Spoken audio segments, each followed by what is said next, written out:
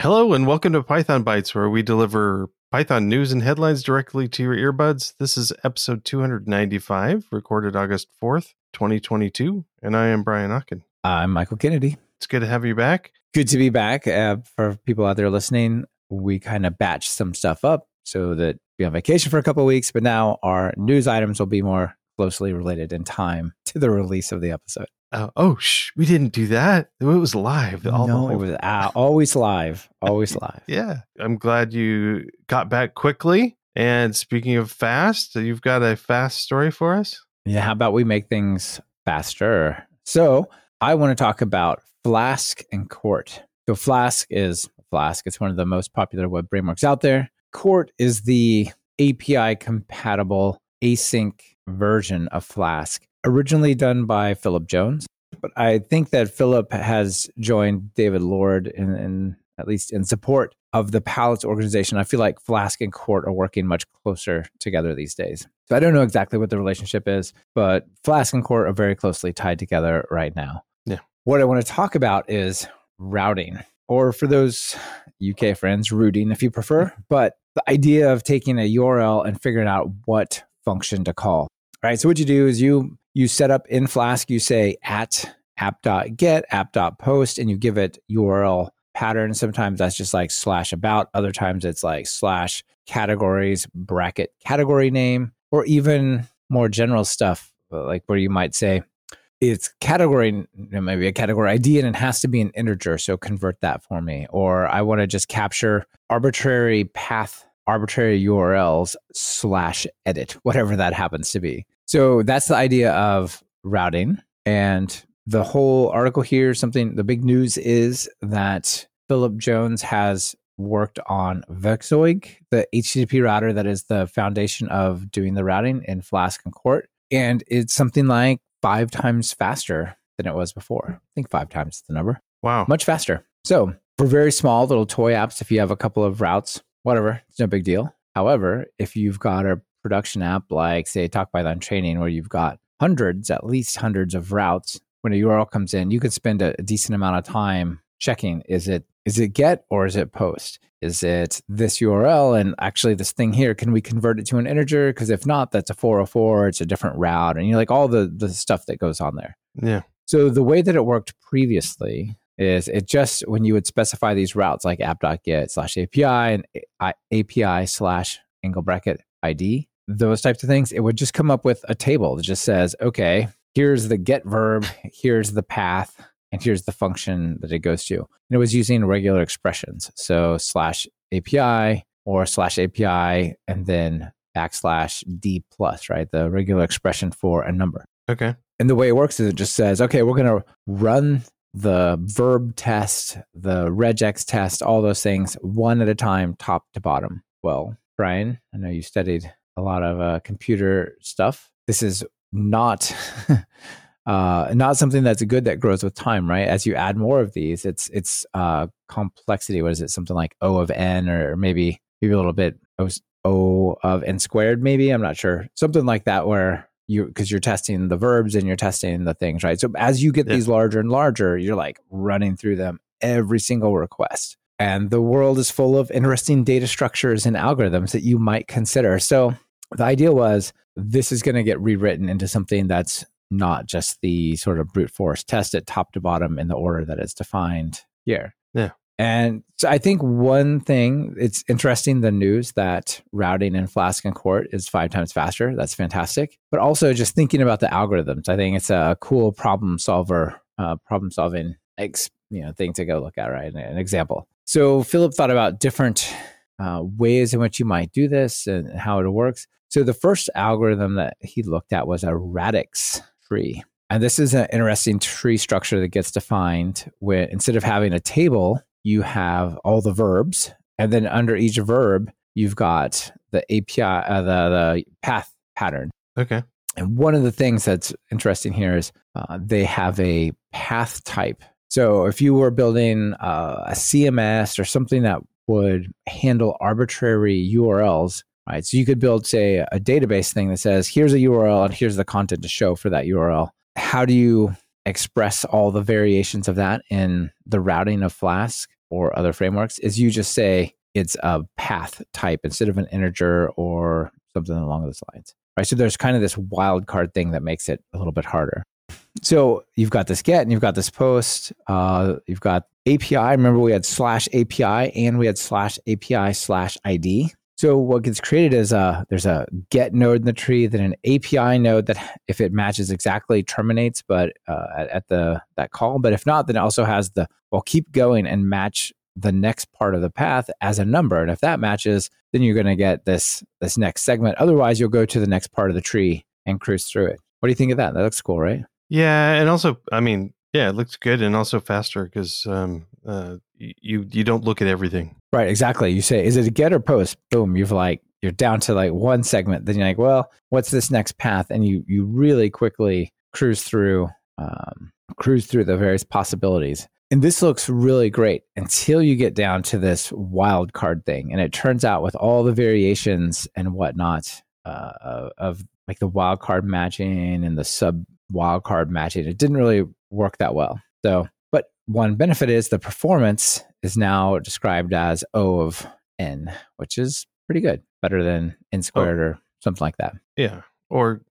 And N is the depth now, not the right. And that's very important. It's the depth rather than just the number, which is even better, right? Because I think I'm still confused if they're all gets, for instance, if like most of your API is retrieval, are they all going to be falling into that wildcard thing then? Yeah, I think they would, but then they would just be one more. I think it'd be one more step, right? Because it splits pretty quick on the second part. But still, it's not that relevant because that turned out to not work. What worked is something I would have never thought should apply to this path determining algorithm. Ooh. And that's a state machine.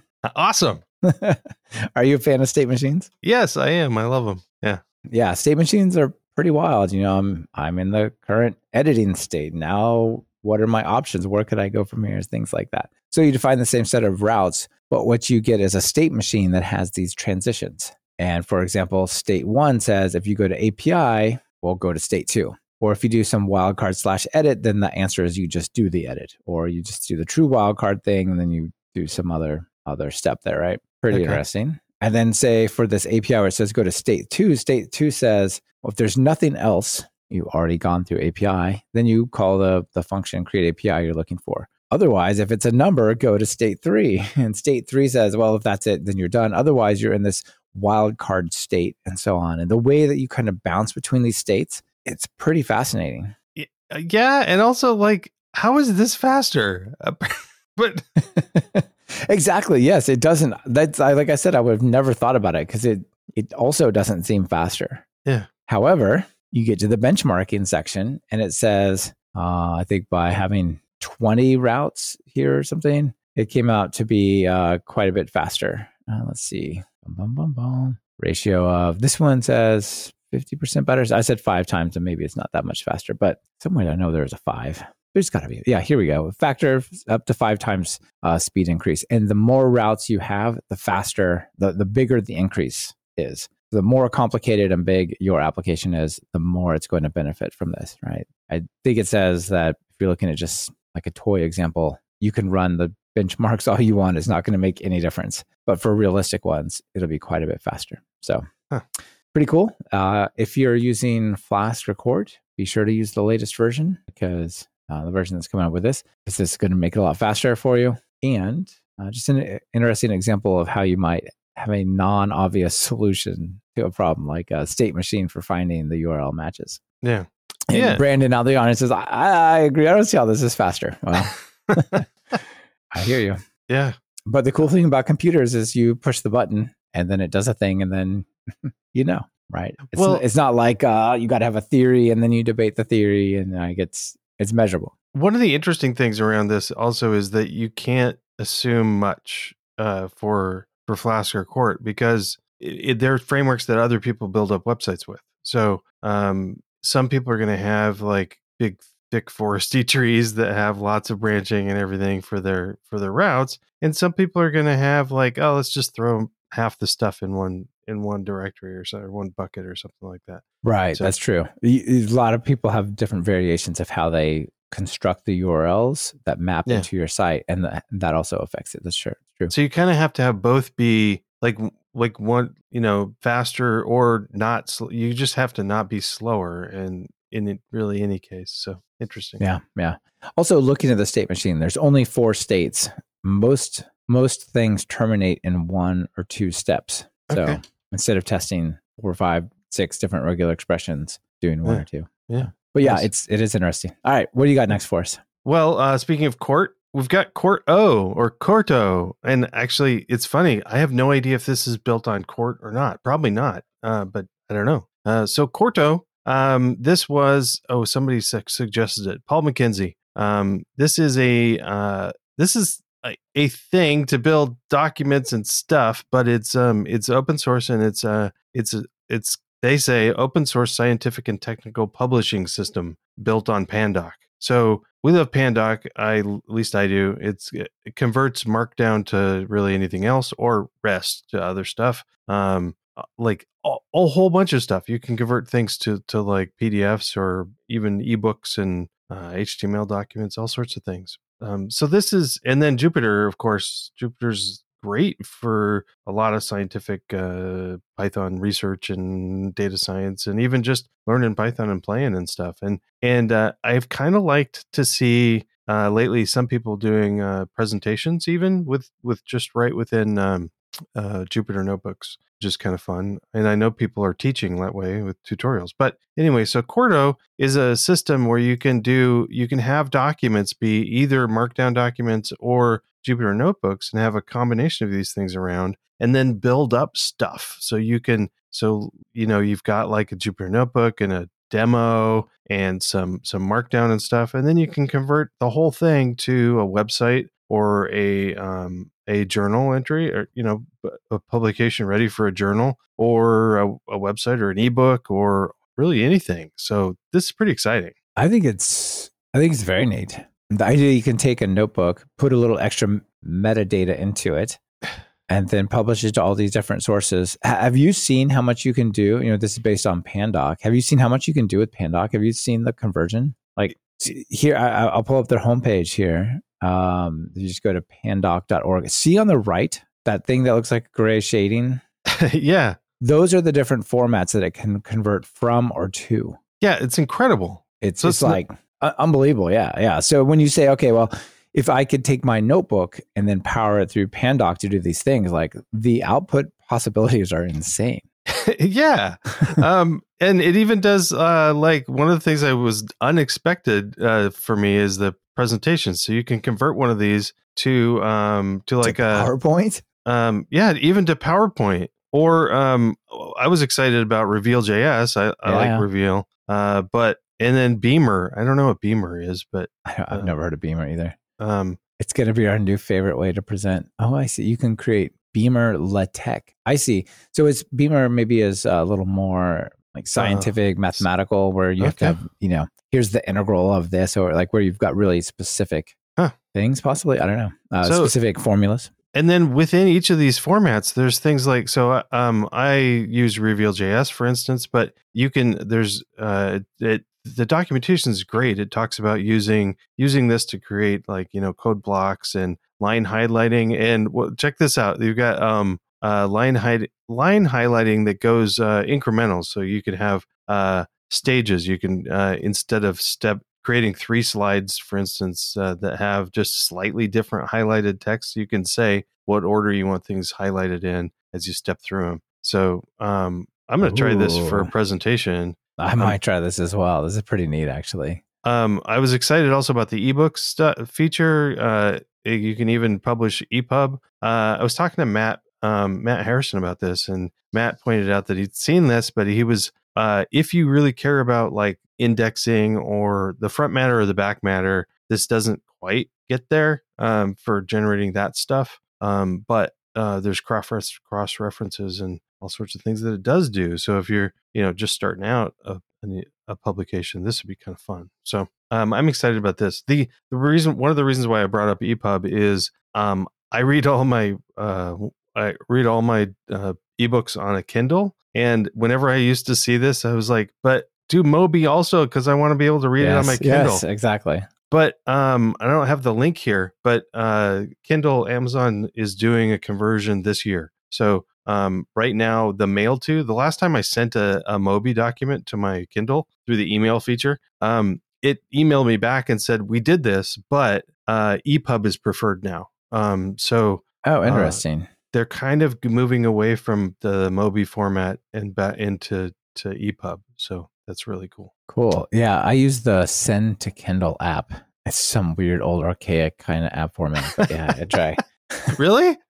Yeah, I can't. It's some weird sort of install an app off the web that's not a progressive web app. I can't remember what it is. It's something. Okay. I think from Adobe. It's some bizarre format, but yeah, that's what I use. You get a free, you get like this email address that you can send stuff to, and it just goes right to your Kindle. Yeah, nice. So that's what I use usually. Anyway, I would probably use that if I didn't have so many Kindles over the years, and I don't know which is the real which email for it. Exactly. I have like 5 Kindles over, and I lost some of them. You gotta like unregister them, man. Oh, come on. Yes, I should do that. Shouldn't I? But so for the website stuff, it's kind of fun too. So this will generate websites for you, and then it has GitHub pages. Yeah, it has publishing in it too. So you can hook this up to a GitHub action and just say Quattro publish and be using this to publish stuff too. So this is really kind of cool. The whole infrastructure around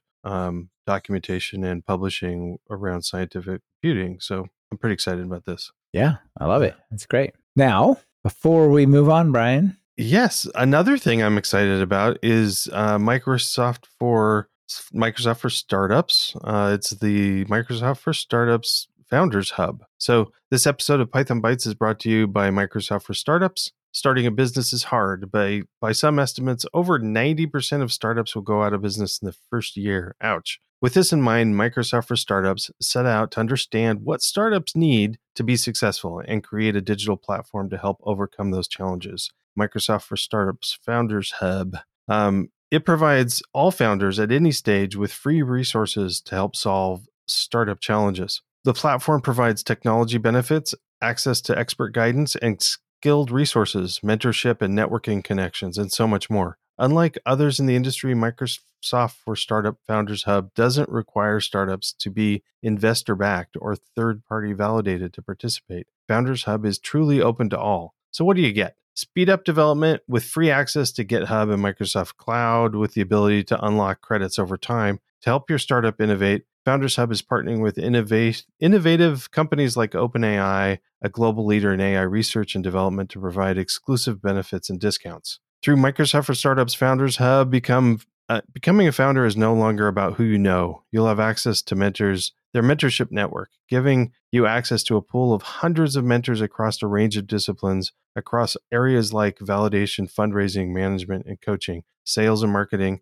as well as specific technical stress points. You'll be able to book a one-on-one meeting with mentors, many of whom are former founders themselves. Make your idea a reality today with the critical support you'll get from Microsoft for Startups Founders Hub. To join the program, visit pythonbytes.fm/foundershub2022. The link is in your show notes. Awesome. Yeah, thanks Microsoft for supporting the show. They're big backers of Python Bytes and definitely help amplify what we're doing here. I think the most awesome thing is the mentors and the advice and the support you get. Yeah, well, this is one of the things I think is awesome is this. When I read about this, I think about the startup access that people get if they're in like Silicon Valley or like Y Combinator or something like that. Yeah, something like that. But you only get a handful of those a year, and this is open to way more people. So that's cool. Awesome. Yeah, very cool. All right, can I take you on a diversion to show you something pretty cool?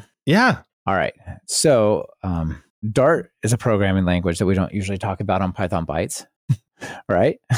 And Dart is a language that came out from Google, and I felt like it was trying to compete with JavaScript to a large degree and didn't really gain a lot of traction until Flutter came along. And Flutter is a really cool way to design mobile and desktop native applications using Dart. Right? It's think of it as an alternative to Cordova, PhoneGap, Xamarin, Ionic, all these different sort of generic ways to build apps that run on different platforms. So with Flutter, I can build an app that runs on iOS and Android, but I can also compile it as a target to macOS, Linux, and Windows. And I can even compile it to a target for the web where it'll run as a progressive web app. Okay. And you get some really cool apps. Like by far the most known one is the BMW car. If you have a BMW, this is like the app that is your car. But there's other ones as well. It's used a lot within Google, obviously, right? Now I would you be may ticked be wondering. if I bought a car and all I got was an app. I know, I would be too. By the way, sidebar, BMW is doing all sorts of weird stuff. They're like charging you subscriptions to use your seat heaters. $18 a month subscription to turn on the seat heater that's already in your car. So the thing I'd be upset about is the app. Okay. But that's something else. Now, why in the world am I talking about Flutter and Dart?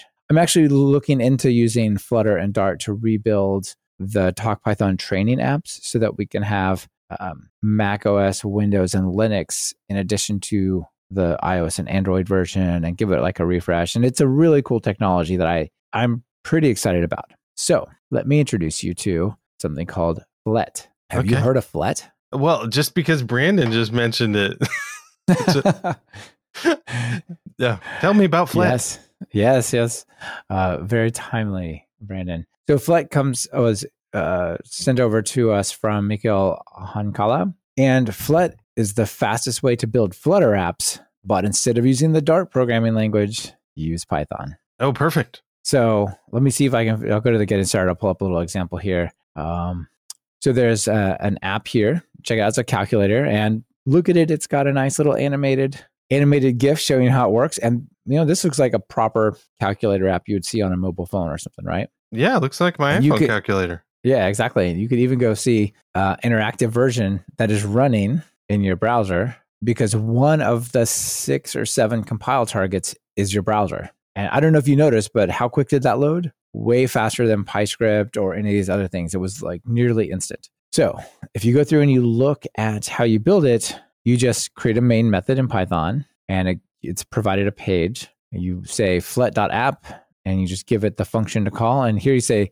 I'm just going to add some text called hello world, right? So you get your hello world here, but you don't want that. You want some controls. So I'm going to add a bunch of elevated buttons with like the buttons that are on the calculator, like 1, 2, 3, star, plus, minus, and so on. And you end up with this column of that. That's kind of interesting, but you want these in rows and columns. So you would say, I'm creating a row which has some controls for elevated buttons, another row, right? So these are the rows of the calculators. And look at that already, how cool it is to define that UI with just that in Python. Yeah. Right? It's pretty neat. And because it's Flutter, all of these things have native representations on their platforms, right?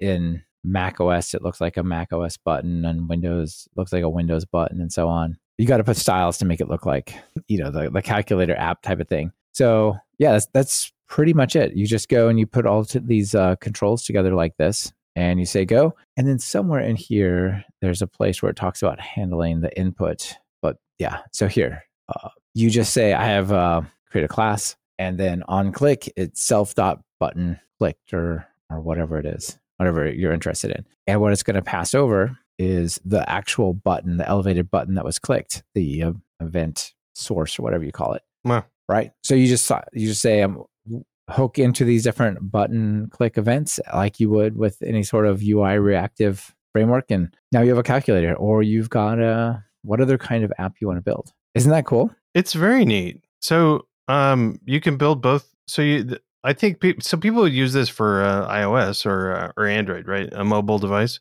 But you said there's other things too, like you can test it out. Would you realistically use this to develop a web app? Could you? I think developing a web app seems like it would be totally reasonable. If one of the things, if you look here, if you go to the roadmap, the mobile store is not yet complete, actually. Okay. So right now, I would think of it as more of a desktop type of thing. But as you saw with that example, there's also a web, so desktop and sort of progressive web app story. Right. The mobile story is not yet finished, but that's what's on the roadmap. And I would love to see it come along and make good progress. There's also the possibility of other languages. That's not super interesting to me.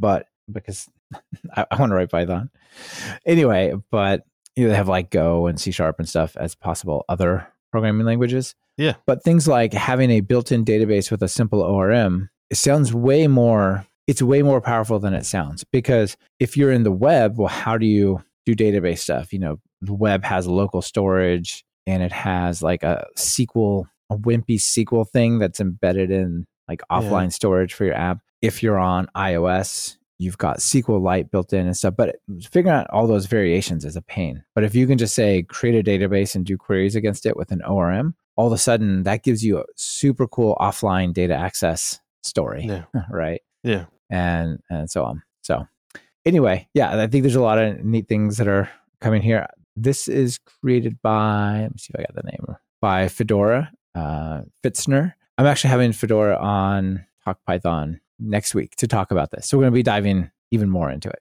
Okay. Yeah. Cool. But nice. I don't know how ready this is for producing actual finished applications. Flutter is absolutely ready to go, right? It's been around for many years and there's lots of things being put out in production for it. Flat on top of Flutter, don't totally know. I'll ask for later next week and we'll know a little bit more. But when I look at this is really exciting because it looks like it builds applications that I would really want to use using modern paradigms and all sorts of cool stuff. So, and you should be able to integrate with all the Flutter things, which is great. Neat. Yeah. Anyway, very cool.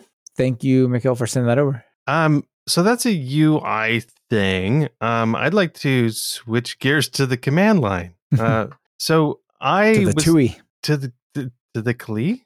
The TUI, the text user interface. Oh yeah, text user interface. Yeah, that's anyway, so like with rich and textual and things like that. So I was really excited about this article actually, and now I'm a little confused. So I'm glad I'm going to talk it through, and I'd like to hear what you think. So I ran across this article. It's called "Building an Authenticated Python CLI," and it's from Notia.ai, Notia. Anyway, it's a blog post about building this. So here's the idea. So if you got for this application, you need Twitter authentication. So if they're developing a command line application that has to use the Twitter API, to get that, we've got some secrets. You've got a client ID and a secret that you've set up, and you need to store the Twitter token somewhere. So you've got to do that OAuth exchange where you say, we're going to connect to Twitter, and Twitter says this app is going to have, interact with your account this way and whatnot, right? Right. So I want to be able to just, but I'd like to be able to have the application keep that around and not have to do that, not really build it into the app. Like, I don't want to compile it into the app or copy that token there. I want to be able to put that somewhere else. So the idea around this article is to take that, use the Twitter API. They talk about using Click and Rich a little bit, but for the command line stuff, and Click is cool. We both love Rich. And anyway, so the idea is to use once you have, so you use the OAuth and you come back and you've got what they call it, a bearer token, and then saving that in a file called a netrc file. And instead of telling somebody to just go put it there, they're reading, like asking the user for the client ID and the secret from the Twitter API website stuff. So copy it and paste it here. And then they're storing that the bearer token in the netrc file. And then the next time the application runs, it just reads that, and you don't have to do it every time. And then that stuff isn't stored with the client code, but it's stored within the user netrc file or something. So at first I thought this was something that you could use for okay, so I don't know whether or not this is a good idea for that, even whether you want to store your bearer stuff. But you probably don't want to ask the user for username and password and store that there, because it's just a text file, I think. But maybe there's some other way around getting. I was kind of hoping that I'd rather lose an OAuth token than I would my actual username and password, because at least you can revoke the tokens or expire them and stuff, Okay, so for token stuff, for saving tokens, is this a reasonable thing to do to keep that in the user's directory or something? It seems like it's all right. I'm a little suspicious of storing straight plain text, even if it is just an OAuth token. Yeah. Okay. I might, I don't know exactly. I haven't read the article all the way through, but I might encrypt the token and then store it. Yeah. Yeah. So I wanted to start this conversation and then ask people because either for token, I know there's other password ways to like store them locally safely, but is it something that can you do that with? Anyway, I'm just I'd love to hear people's thoughts on this on where like what's the best way to store people's secret information so they don't have to enter it every time. But so storing in their user directory might not be terrible, but maybe there's a better way. So it's probably operating system specific too, but I don't know. Right. Well, your user profile is protected in general, right, from other users. Right. But is it protected if you run an app that decides it's just going to go cruising through your user profile? Something that you ran and you shouldn't have trusted it, but you did. I mean, SSH token, SSH keys, private keys are there, right, in the .ssh folder. Yeah, that's true. Yeah, so that's probably worse than losing an OAuth token as well. So if you can guess, I'm thinking of I'm in the design process for a command line application that has to store user credentials. So that's where I was running across stuff like this. I mean, isn't that one of the benefits of doing this podcast? Is that a byproduct of our natural just working in new projects, like Flutter for me on the previous one, right? Like, this is interesting, and I see where it goes. Yeah, cool. But yeah, cool. I would probably at least encrypt the token. I don't know, but okay, thanks. Maybe it doesn't matter. Yeah. Well, awesome. They're done with our normal items. So the extra stuff that I had that I was going to let you go first, but I'm super excited that I'm getting a whole bunch done on the PyTest course. Really quick before you go on, just Sam Morley out there says, that's why you should encrypt your secret keys, and system toolchain is probably the correct, in quotes, answer. Okay, system toolchain. Okay. I don't even know what that means, but I'll look it up. Yes, this is something to go Kaggy or DuckDuckGo or maybe Google. Okay. I'm excited to hear about this PyTest course because people have been asking and progress is being significantly made, right? Awesome. How's it going? Yeah, it's going great. So I've got it's really 7 chapters. It's broken up into 7 sections or chapters, but it's video course. So, but I'm really excited about it because the PyTest book has received a lot of people love it, which is great. I love that. I have a great feedback, but it's detailed, right? So we jump into a whole bunch of the details, and with a book, you can kind of get to some section that you're like, yeah, I don't need that right now, and you can skip over it. And yes, you can do that with a course, but it's a little harder. So the goal for this is really for people new to PyTest or that are just using a little piece of it and unfamiliar with some of the powers, is to introduce people to the full power of PyTest, but quickly and not overwhelm them. So I think I've done a good job, but we'll see. We'll get it edited and get it available to people as soon as we can. And I'm excited. Yeah, I'm excited to check it out. It's gonna be awesome. All right, how about you? Do you have anything extra? Good lead in. So brand new course over at TalkPython training. Django getting started, which is awesome. This is put together by Chris Trudeau, and this is a 6-hour course on Django. And right now, people hurry! There's an early bird discount to save 10% that you can get as well. So that just came out Wednesday. Wednesday is yesterday. So it came out yesterday, I think. That or the day before, very recently. Anyway, if you've been wanting to do getting started in Django, if you want to get into Django, this Get Started Django course is really good. If you've been dabbling, you're like, I really need to see how the pieces fit together better. Also, check it out. It's definitely good stuff. Django, one of the top 2 web frameworks these days still in Python. Yeah. Do you know how many courses you've got on the platform now? 43 courses and about, that platform tells me, and 233 hours of content. So there's more than that in there, but a couple are not published yet. There's some exciting ones coming. Cool. Nice. Yeah. Sweet. Yeah. All right. Well, those are all the extras I have for now. I do have a joke for you, though. Oh, good. Are you a fan of The Lion King? You ever watched that show, The Lion King, the cartoon Disney? It was a Disney. I don't know. I saw it. I don't know if I'd call me a fan, but sure. No. Oh, well, did you enjoy watching it? I guess all. Yeah. So I watched it with my kids, and we enjoyed it as well. And so I don't even remember the name of the father. Remember the name of the father? The actual Lion King? No, you put me on the spot. Well, whatever. Yeah, exactly. I don't either. But the little kid that was supposed to be the kid lion, who was supposed to be being groomed to be the king, is talking to his father, and they're looking over the vast kingdom. It says, "Look, Simba, every language that light touches has a garbage collector." And Simba looks at him, but what's that shadowy place over there? That is C++. You must never go there. Yes. Sorry, C++, but yeah, that was fun. And Mufasa. Mufasa, yes, thank you. Yeah, Yes, you got it. Mufasa says that's a C++. You must never go there. No, but you should. Don't take it too seriously. It's a joke, but it was fun. As a garbage collector. Yeah, I know. What's that shadowy place over there? You must never go there. What about Rust? But what about Rust? Nice. So I don't even know enough about Rust to make this part of the joke. Yeah. I'm busy learning Dart and Flutter. Maybe I don't have to learn Dart though, because I can do it in Python. I could just learn Flutter. We'll see. So that would be like, that is Rust. You can go there, but come back quickly. Exactly.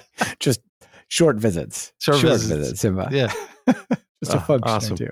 Well, thanks for having this great episode. Yeah, it's great to be back with you. Yeah. So, and I guess we'll talk next week. Yeah, you bet.